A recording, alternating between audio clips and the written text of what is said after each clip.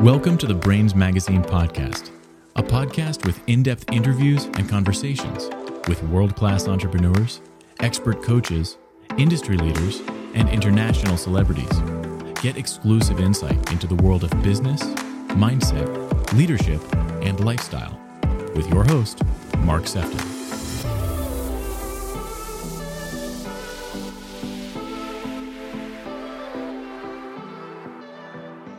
I want to welcome you to the next episode of the Brains Magazine podcast. And today we have Doc Askins, psychedelic science war storyteller. How are you, Ben?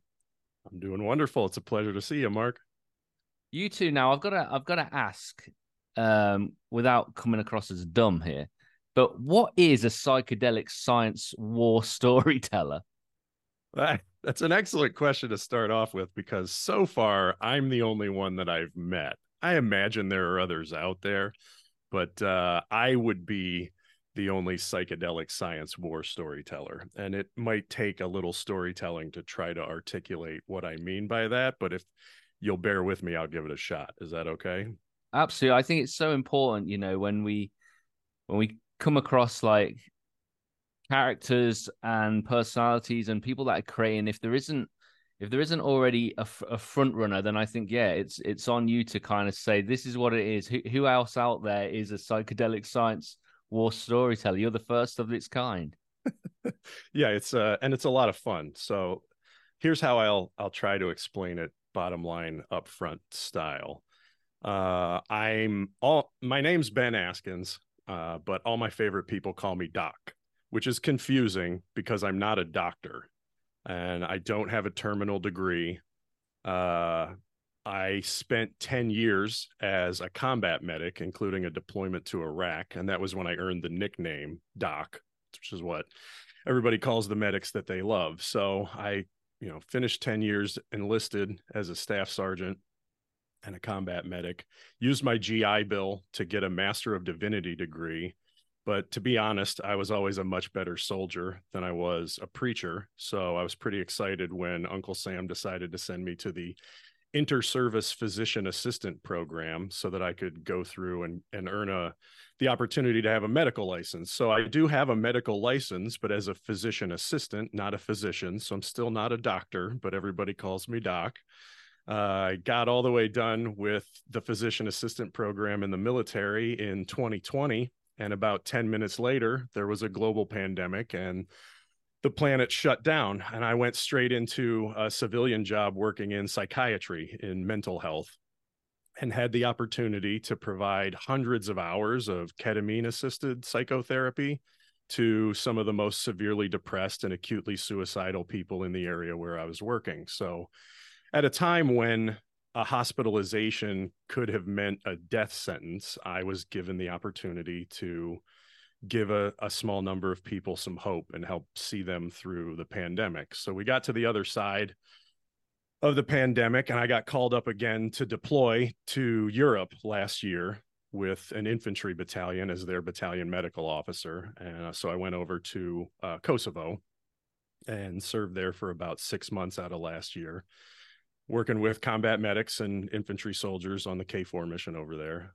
And after returning home about 3 months later, I went and received certificate training from the Multidisciplinary Association for Psychedelic Studies in what's called MDMA-assisted therapy for post-traumatic stress disorder, which is another confusing, unique sort of thing because MDMA isn't legal in the United States at this point. It's a Schedule 1 medication, but they're looking at potentially rescheduling it next year so that this particular therapy can be implemented. So I have a certificate in a barely illegal form of therapy that involves psychedelics, and that involved a great deal of psychedelic science. So I have experience providing ketamine-assisted therapy, and I have training to provide MDMA-assisted therapy. And then I have a lot of friends in networking in that area. So I do this psychedelic science piece where I'm a clinician and I understand how to provide those therapies. And then I just love to hear and to share stories. And I think of war stories as, there's the literal war stories of my time as a veteran, in Iraq and in Europe. But it's also this metaphorical category, right, where everybody talks about their best stories as being their war stories from whatever it might be, the corporate world, the athletic world, the business world, hobbies, whatever. Your best, golf story could be a war story. So the niche that I enjoy kind of being in now is this brand that I'm launching called the Anti-Hero's Journey, where I've written a book of psychedelic science war stories, and I'm launching a podcast where I just like to hear other people's war stories, particularly in just the places that I'm interested. So that would be the long and the short of what I'm calling a psychedelic science war storyteller. Well, I'm glad I asked, because there was a lot more under the bonnet than what I gleaned. Some of what I gleaned was definitely there, but there was a lot to it. But there was a lot in there that kind of like resonated. One was just the fact, if we just think of your name that you've been dubbed Doc, it's really interesting. I think it's Robin Sharma. He's got a book, Lead Without a Title. I think it's him. And I would much rather be called Doc for all the reasons you said, because of the fact that people identify with you, than to have it because, you've studied your ass off, but you're unrelatable and you're not able to have that human connection, right? So, I mean, that must feel pretty good to be called Doc, because I think that really kind of shines a light as to what your purpose is. Yeah, I question the labels and the names and the titles that we all carry are all still somewhat superficial. Like, it doesn't matter who you are or where you're from. There's a degree to which, even like I'll mention early on in my book that I even consider my own name to be sort of a pseudonym to begin with, right? Because you just can't capture the essence of what a person is with just a degree title or a name or a job, or even a resume, as impressive as some of them might be. Your birth certificate, as soon as they put that name on there, it's really just a pseudonym compared with who you even are at that early stage of development. So putting a label like Doc on it's a fun one to me. I feel like I earned it the hard way to some degree. When people scream for Doc, it's usually in an extreme situation, and I've had the opportunity to respond to those calls for help along the way. And I think it's one of my favorite nicknames, but there's plenty of other things that, people could call me that I would answer to. That's not a problem. If you just make eye contact and you make a noise with that hole under your nose, I'll listen. I'll pay attention. It's all just word games to me at this point. I think it is a wonderful kind of story, as well as it being very rewarding, for you to be able to have that name. And the fact that, if people keep calling you, it's clear because you're dependable, reliable, which obviously is the heartbeat of anything that has its weight in gold. It needs to be consistent. It reminds me that, our gifting makes room for us, because I am going to ask you about the fact that, you've had such a varied career, and you've got a degree in like outdoor education, as well as you said, being a psychiatric assistant. It's like you've got such a varied, but it seems like you have taken opportunities and you've stepped into them, whether it's serving in Kosovo, and obviously when COVID happened, it knocked us all around. But it's interesting how even then it still created an opportunity for you. Yeah, I think I've been fortunate to have had many opportunities brought to me that many other people never have the privilege to get. And then when I've gotten some of those opportunities, I've made the most of many of them. I've certainly fouled up plenty of them along the way as well, but I've always been sort of a lean forward, let's keep going, let's not stop sort of a person for as long as I can remember. Heidegger has this concept of being thrown, of thrownness. He calls it Das Sein in his philosophy. And I always just kind of felt like I was a scuffed up fastball that got thrown into the planet. And I've just been kind of riding the ride ever since, just white knuckling through this thing. Yeah. I mean, you talked about storytelling as well. I loved how you framed the fact that when you elaborated on the war stories, I found that was definitely more under the bonnet there, because obviously for me, I was taking it very much more literally, but actually you were really relating it to everybody's like environment of where we've had struggle, we've had opposition, we've had loss, and drawing that out, I think is a beautiful thing to do. It reminded me a little bit of the film Hacksaw Ridge, where that guy's a medic. Is that a film that you've come across and kind of seen yourself in? Oh yeah, Desmond Doss, the Yeah. Congressional Medal of Honor winner. Yeah, it's an amazing movie. I actually just finished reading his biography. I got it out of the library and just read it, so it's interesting that you mentioned that. It's there's this contrast, right? I wrote a book and I have a brand that I call Anti-Hero's Journey, which is something to try to unpack. You know, Desmond Doss is a hero. He was a conscientious objector in a time when that was a very controversial way of being. He was a Seventh-day Adventist, and he said, I won't carry a rifle, I won't kill anyone, but I'll be a medic and I'll support all of the guys. I'm patriotic. I love my country. I'll support all the people who are going into harm's way. And he was persecuted pretty significantly in the military as a part of that. Just the culture and the ethos of the time was, we're going to war. A lot of people are going to die and you're not willing to fight. So there's something wrong with you. And he stuck by his guns, and he absolutely refused to do anything that would offend his conscience. And then, you know, when the brown stuff hit the twirly thing and they got downrange and there was a whole lot of danger, it turned out that the kind of person that had the steel in their backbone necessary to say, I absolutely won't do anything that would hurt my conscience, is also the kind of person who will over and over and over again relentlessly put their life on the line if they're in that medical role. So I look at Desmond Doss as a hero to some degree, but I also question the concept of heroes in the first place, which is why I'm putting this thing out here as the anti-hero's journey, because, you know, you mentioned some of the accomplishments that I've had and that I seem like a good person, but I don't think some of those dualistic categories are as helpful for us in this particular period of development as people as they maybe used to have been. You know, like the idea of heroes versus villains is kind of oversimplified. Like, depending on the day of the week that you look at me and what I've been doing, I might look like a hero to you, or I might look like a villain to you. It just kind of depends on the day that, you know, you catch me, right? So life's a bit more complex and complicated than how we've been taught to perceive it, in terms of heroes and villains and victims and bystanders, and all of those things are oversimplifications. And my perspective on a lot of that at this point is that we're all anti-heroes, which is a lot more complex way of being in the world, that we're both and we're neither at the same time. Yeah.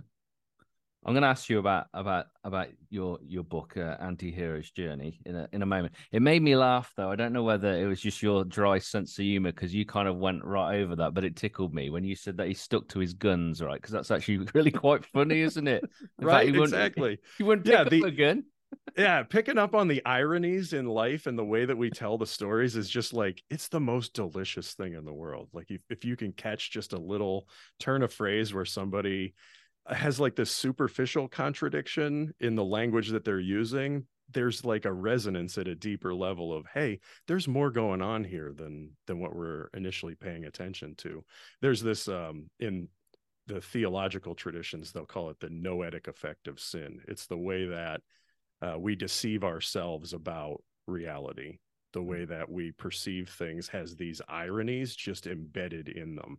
And it's so fun. I call it the poetic effect of sin, is paying attention to those ironies, because those are hot spots. Those are places where you are putting out into the world that's something that may be contradicting the heart of what you mean to say, right? So Desmond Doss stuck to his guns and refused to pick up a gun, right? And that tells you a great deal about his story in a nutshell. It condenses down the truth of his story in a way that's fun to hear about, but it's a real serious story, right? It's life and death all the way through. And that's the way I think we have to kind of integrate everything everywhere all at once, if we can, is through some of those ways of recognizing what's serious and what's not, and taking things as seriously as we need to, but also being able to maintain humor and to laugh through some of the most serious things is the way that we survive them. Yeah, it was very funny. So your book came out in May. It's called The Anti-Hero Journey.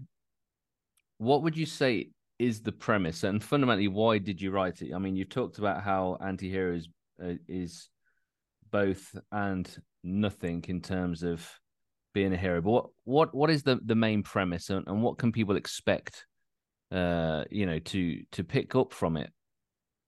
Yeah, that's the $1,000,000 question. It's a genuinely loaded question that I've tried to think of a good answer for. And to be honest, I lived the book and I wrote the book, but I still don't fully understand the book myself. So if you want to take a look at it, Mark, or some of the other people out there want to listen to it and give me some feedback on it and help me understand what the hell's going on with this book, I'd appreciate it. The way that I try to explain it to people is that it's a bit of armchair philosophy and then just some of my own psychedelic science war stories, but there's a lot more going on with it than that. If I could tell you the backstory a little bit, I'm 42 years old, and that's a lot of fun to me because of the Hitchhiker's Guide to the Galaxy saying, that 42 is the meaning of existence and nobody understands why. But at least for 1 year of my life, I lived long enough that I get to say I am 42, whatever that means. But about 2 weeks after my 42nd birthday, I just couldn't sleep. For 2 weeks straight, every night, I'd go to bed and I'd have these ideas. And it was mostly about my own life story and then just some of the, my own philosophy that I've cobbled together over the years. But I couldn't sleep until I put the ideas out of my head and down onto paper. I'd go downstairs. I'd sit in the chair I'm sitting in right now for this interview. I'd pound out these ideas into a document, and then I'd get tired and I'd go to sleep. And for 2 weeks straight, every night I'd have these ideas and I'd need to just kind of word vomit, and then I could sleep. And at the end of the 2 weeks, I had this rough draft of a book completed. The Anti-Hero's Journey is that The Zero with 1,000 Faces is that book. And you know how you can be kind of your own biggest critic, where like you write something and you read it and you're like, this is absolute trash. I don't even know why I'm alive. And then you can look at it and be like, you're so biased in favor of, this is the most amazing thing that I've ever done. Everyone needs to read this. It's so great. And I didn't have either of those feelings. I just kind of felt like this might be good enough. This might be a good enough piece of work to put out into the world. And then I shared that with sort of an inner circle of friends that I trust. They're the kind of people that won't just point out to you when you've made a mistake, but will make a joke out of it, right? Like, hey, it's not just, hey man, your fly's down, you got to fix that. It's, hey everybody, Ben's fly's down, like that's the group of people that I could trust to let me know if this was absolute garbage. And they were saying, yeah, I think this is pretty decent. This is good. We like this, So I just looked into publishing it. I edited it in March. I worked with some people to make some cover art and figure out how you publish things in April, and just launched it out into the world in May. So at one level, it only took me 2 weeks of insomnia to write this book. And at another level, it feels like it took 42 years to put it out there, because it is just a condensed version of everything that I think and feel and have experienced, trying to put it out there that way. To answer the other part of the question around the hero's journey versus the anti-hero's journey is some of the premise. You asked about the premise there. And Joseph Campbell is this famous polymath from the 20th century who was just an expert on world cultures and mythologies, and a scholar of comparative literature, that wrote The Hero with 1,000 Faces, this 500-page book looking at this pattern of storytelling that goes on in the world at this point, where you can see 4 basic stages to the hero's journey: the call, the separation, the initiation, and the return. And it's in every good children's story out there, Star Wars and the Lord of the Rings and all the Marvel Universe character story narrative arcs kind of match this cycle. And it's brilliant, but I don't think it matches actual reality. So that's why I'm putting out there the anti-hero's journey as this contrast to it. Campbell real succinctly summarized the pattern of hero as a hero ventures forth from the world of common day into a region of supernatural wonder. Fabulous forces are encountered and a decisive victory is won. The hero comes back from this mysterious adventure with the power to bestow boons on his fellow man. Alternatively, I'm proposing to the hero's journey, the mono myth, the hero with 1,000 faces, I'm proposing that we adopt the anti-hero's journey, the zero myth, the zero with 1,000 faces, that could be summarized as a zero ventures further than a hero, beyond the illusions of supernatural wonder, beyond fabulous forces, beyond decisive victory, never returning from a mysterious adventure, unknowing everything untrue. There are no powers, no boons, no fellow man. The zero has nothing, gives nothing, takes nothing, is nothing. The hero is all illusion. All reality is zero. Interesting. Like it. You're getting people to think. I'm getting them to feel too, so it would appear. That's good. That is good. Because thoughts always produce feelings. Couple of things that I wanted to just reflect back on, like when I asked you, like, and you very humbly and intriguingly said that you didn't really understand like your book too, which I thought in some ways quite clever as well as humorous, but also very humbling. Obviously it's called the anti-hero's journey. It's not called the anti-hero's destination. So I think some of the understanding is obviously of the fact that, you know, we're all on a journey. And so what we believe is true now, in a year when we have new revelation, new knowledge, then actually we may change or evolve our thought behind, you know, the truth. So there was that. And there's also that sense of sometimes our knowing isn't intellectual.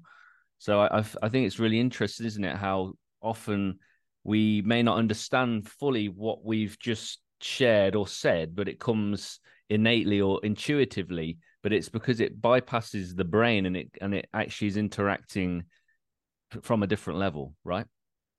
Yeah, to some degree at this point, we've been trained, especially in the Western world, to divide everything up, divide things into thoughts and feelings, cognition and emotion, just parsing out things down to the molecular level. Like, can we get to the essence of the essence of the essence of what's going on here by just pulling things apart like a little kid over and over and over again?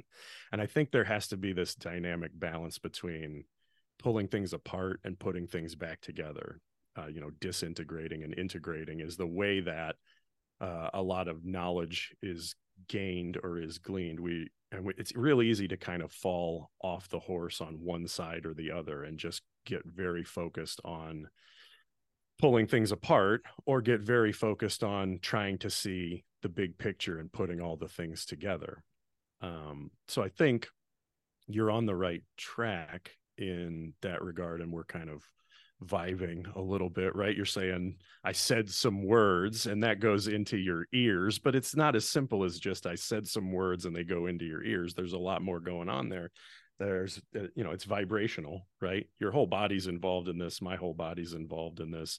We could parse it down all the way to like what neurons are involved in the auditory cortex in the process of making these sounds into thoughts inside of your head, and all of the medical magical mystery that's going on with some of that stuff. We could parse it all the way down to there. And then we could also recognize that the larger context involves you being in the United Kingdom, me being in the United States, us connecting through some weird thing called the internet to have this conversation in the first place, so that this conversation's actually going to outer space first and then coming all the way back down, and it's all happening in real time. And Mark, we just live in a simulation, man. Like, the whole thing's just, it's a sham. It's It's not that reality isn't real or doesn't exist. It's that nothing in reality is what it appears to be, is kind of what I drive at with some of this stuff. I love that. I think you have a bit of fun, don't you? Kind of playing with people, but in a good way, not in a dangerous or an ethical way. There's some enjoyment there. But I hear just a little bit of fear there. Like you're a little bit worried. You're a little bit scared. Like, he's having fun with it, and that's okay. But this could go dark real fast, couldn't it? Okay. Yeah. The way that I try to summarize and condense some of this stuff down is that my life mission is to embody all of life's paradoxes in a way that overcomes fear with love. But you got to acknowledge that we have fear circuits in our brain, like it's hardwired in there, and they have a purpose and they have a role to play. They keep us alive in really crazy situations, like the freeze, fight, flight, sympathetic nervous system response to a combat situation. You need that in order to survive, but it's also something that is easily short-circuited, and you don't need to live out of fear circuitry all of the time. And the way that I've found for myself to integrate the fear circuitry in a way that's not running haywire, so that I'm constantly suspicious and looking at everybody's hands and making sure everybody in the room isn't carrying a weapon or whatever, is to pay the same level of attention to everyone that I might in like a personal security detail situation where I'm trying to protect, a valuable principle, like was some of our mission in Iraq. I'm paying the same level of attention to everyone around me, but with a loving orientation rather than a fearful orientation. Mm-hmm. And I've found that to be a way of being in the world that's really enjoyable and really satisfying. And it gives me the opportunity to have a lot of fun, but also to help a lot of people. Most of us are kind of turned inward at this point. We're very focused on our own hero's journey. We're all trying to figure out, like, I'm on this journey and what's next on the list of my to-do list, and oh man, like there's that guy over there and he looks hungry and beat up and dirty on the side of the road, like the parable of the Good Samaritan or something, and everybody keeps cruising on by because they're on their own hero's journey, and everybody has a good reason for being who they are and for being distracted and for being who they are. But if you pick your head up and you're able to pay attention a little bit more to the network and to the environment that you're in, you can do an awful lot of good if you just kind of let go of that hero's journey story and come on over here and join me on the dark side, on the anti-hero's journey, which actually winds up looking a little dark from a hero's perspective sometimes, but it's a whole lot of light and it's a whole lot of fun once you get here. Yeah, I can understand what you're getting at.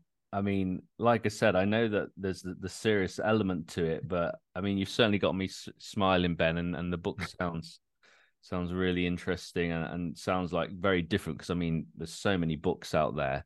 So we kind of like the idea of, tapping into something different. And obviously everybody loves like Marvel and loves the hero stuff. Having the other side of the coin, I think it then becomes more relatable. But I think it's good to kind of like have, as you said, the paradox and the contrast, because I mean, I love contrast anyway, in terms of what one thing looks from one side and how it looks from the other. And I mean, fundamentally, like what you were just saying there about, you're just really encouraging people to kind of put their head up and not just be self-absorbed and self obsessed in some ways. And obviously that all comes down to, mental health. And we talk a lot about our own mental health, which we all have a responsibility for.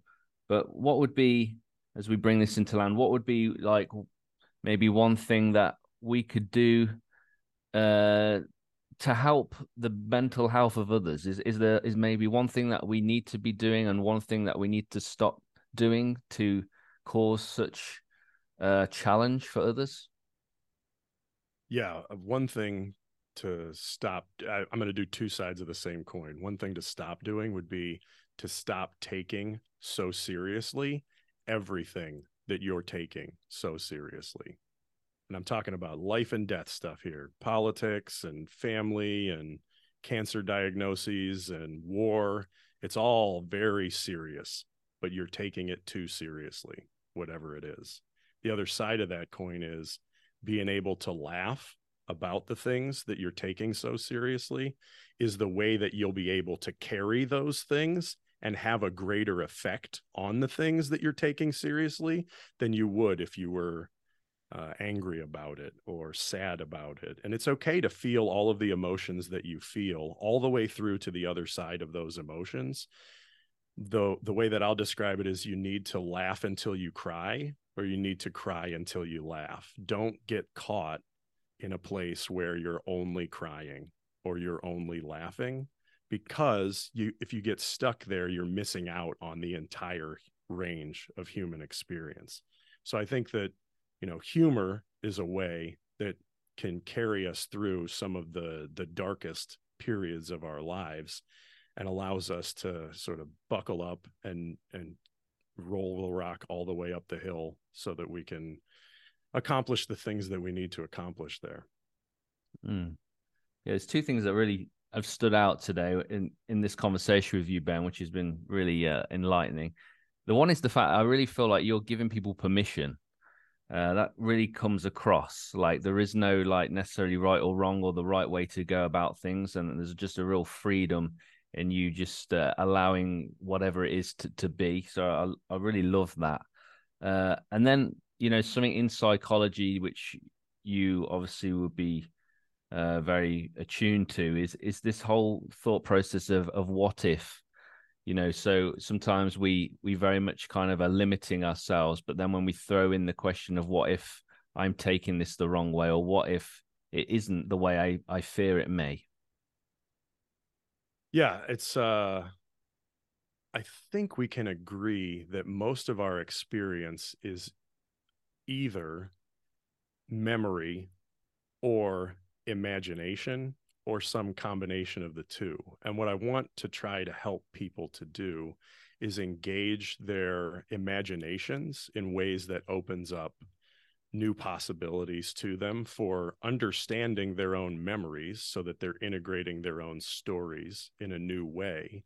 And then they can carry that story forward and write the story and not just read it, and do that in a way that promotes flourishing in people. And I do think that that is best summarized in, pop culture sorts of ways, in this like anti-heroes concept that integrates the fact that we're all both good and bad, and somehow also more than just good or bad at the same time. I'm a big fan. I like to joke around on my website that I'm a Deadpool wannabe, because I think he's like the ultimate anti-hero out there, right? Everybody's so exhausted with superhero movies at this point, but then there's this guy who's like the merc with a mouth, this assassin that still somehow cares about, children in the storylines and takes care of people, but it's all confusing and complicated and complex, and it's not that simple. So I've come up with this like little character for my brand that I call Medpool, who's this medic with a mouth, like maybe I'm telling some stories about myself too much here at this point or whatever, but like, I think it'd be pretty fun to have this alternate universe where there's this anti-hero version of Deadpool. They have evil Deadpool in the comics, right? But they don't have like a quote unquote good Deadpool. And that's what I would throw out there as a suggestion to all the Marvel fanatics out there, is we need more anti-heroes. We need more complex stories and not simplistic good, bad, evil versus good, woo woo. We need people who are embodying all of that evil and all of that good. And those are the sorts of stories that I think will carry us as a species to the next level of development, where maybe we can get off of each other's necks and be kind to each other, give each other room to breathe, and actually allow each other to imagine a world where we can all be whole and we can all be healthy. Amazing. So Ben, how do people find out more about you and your work? Yeah, the easiest way is just to go to my website, antiheroesjourney.com. But I'm on all of the social media platforms you could possibly imagine, just doing my silly song and dance. I love memes, and I'm just throwing memes out there. And I love nerdy science stuff, so I throw journal articles out there too. And I'm on, TikTok and YouTube and Facebook and Threads and Twitter now. I guess it's called X, whatever that means. And Instagram. And so you can find me all over the place, LinkedIn. whatever, all the social media platforms. I'm just having some fun out there. But if you want to get a copy of my book, you can go to antiheroesjourney.com and download the digital copy. It should be next week that we'll have the Spanish translation available on the website as well.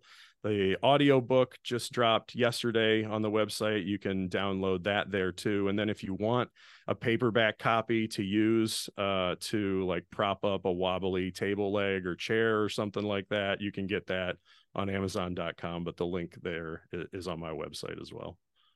Amazing, Ben. That sounds fantastic. I appreciate so much this conversation. I really enjoyed it. Yeah, it's been a pleasure. Thank you, Mark. Cheers. Thank you for joining this episode with me, Mark Sefton. I hope you've really enjoyed it.